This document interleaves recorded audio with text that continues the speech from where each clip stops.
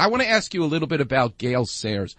Gale Sayers, who you played with, but like you, has a God-given talent, but yet incredible work ethic on top of it.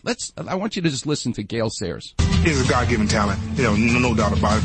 I had great peripheral vision. There's no doubt about that. I could see everybody on the field. And so I knew where to run, where to cut.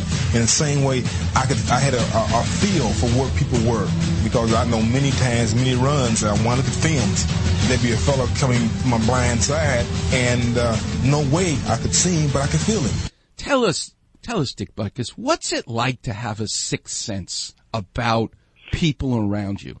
He had that. He really did. And the thing of it was, I noticed in practicing against him, he would run off tackle, and I'd have an angle on him, and he'd stop on a dime, and he goes the other way just as fast. I mean, it's unbelievable.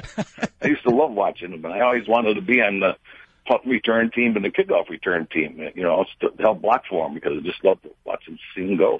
It's amazing when another guy, and he had his knee blown out, and Dr. Fox operated on him, and he came back and led the league in rushing. Yeah. And then he got it hurt again, and then that was it. Mm. So he had 3 operations, and the third one put him out of football.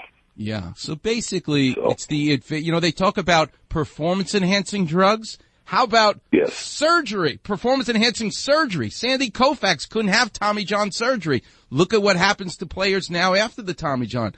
Look at Adrian Peterson. A year after his ACL, he almost breaks Eric Dickerson's record. It's amazing the advancement we've had in orthopedic surgery to allow the things that you and Gale Sayers had to deal with to not happen anymore. No, the nutrition is so much better, and the strength training is better, and of course the medical stuff is a lot better.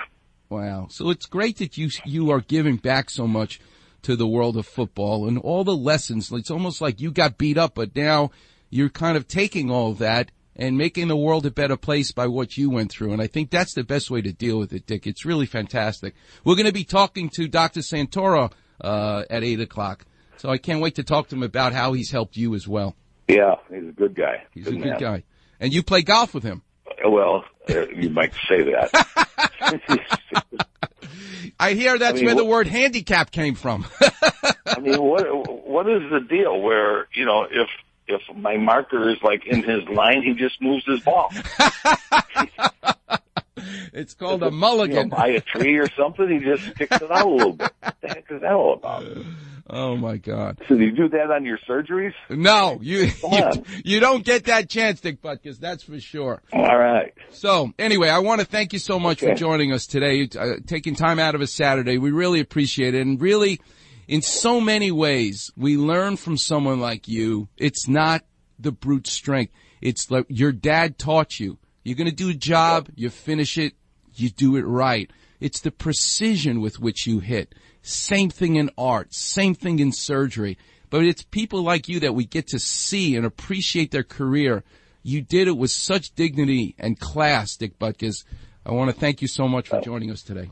You got it. Okay, buddy. Thank you. All right, coming up next, Warriors, I'm going to take your calls.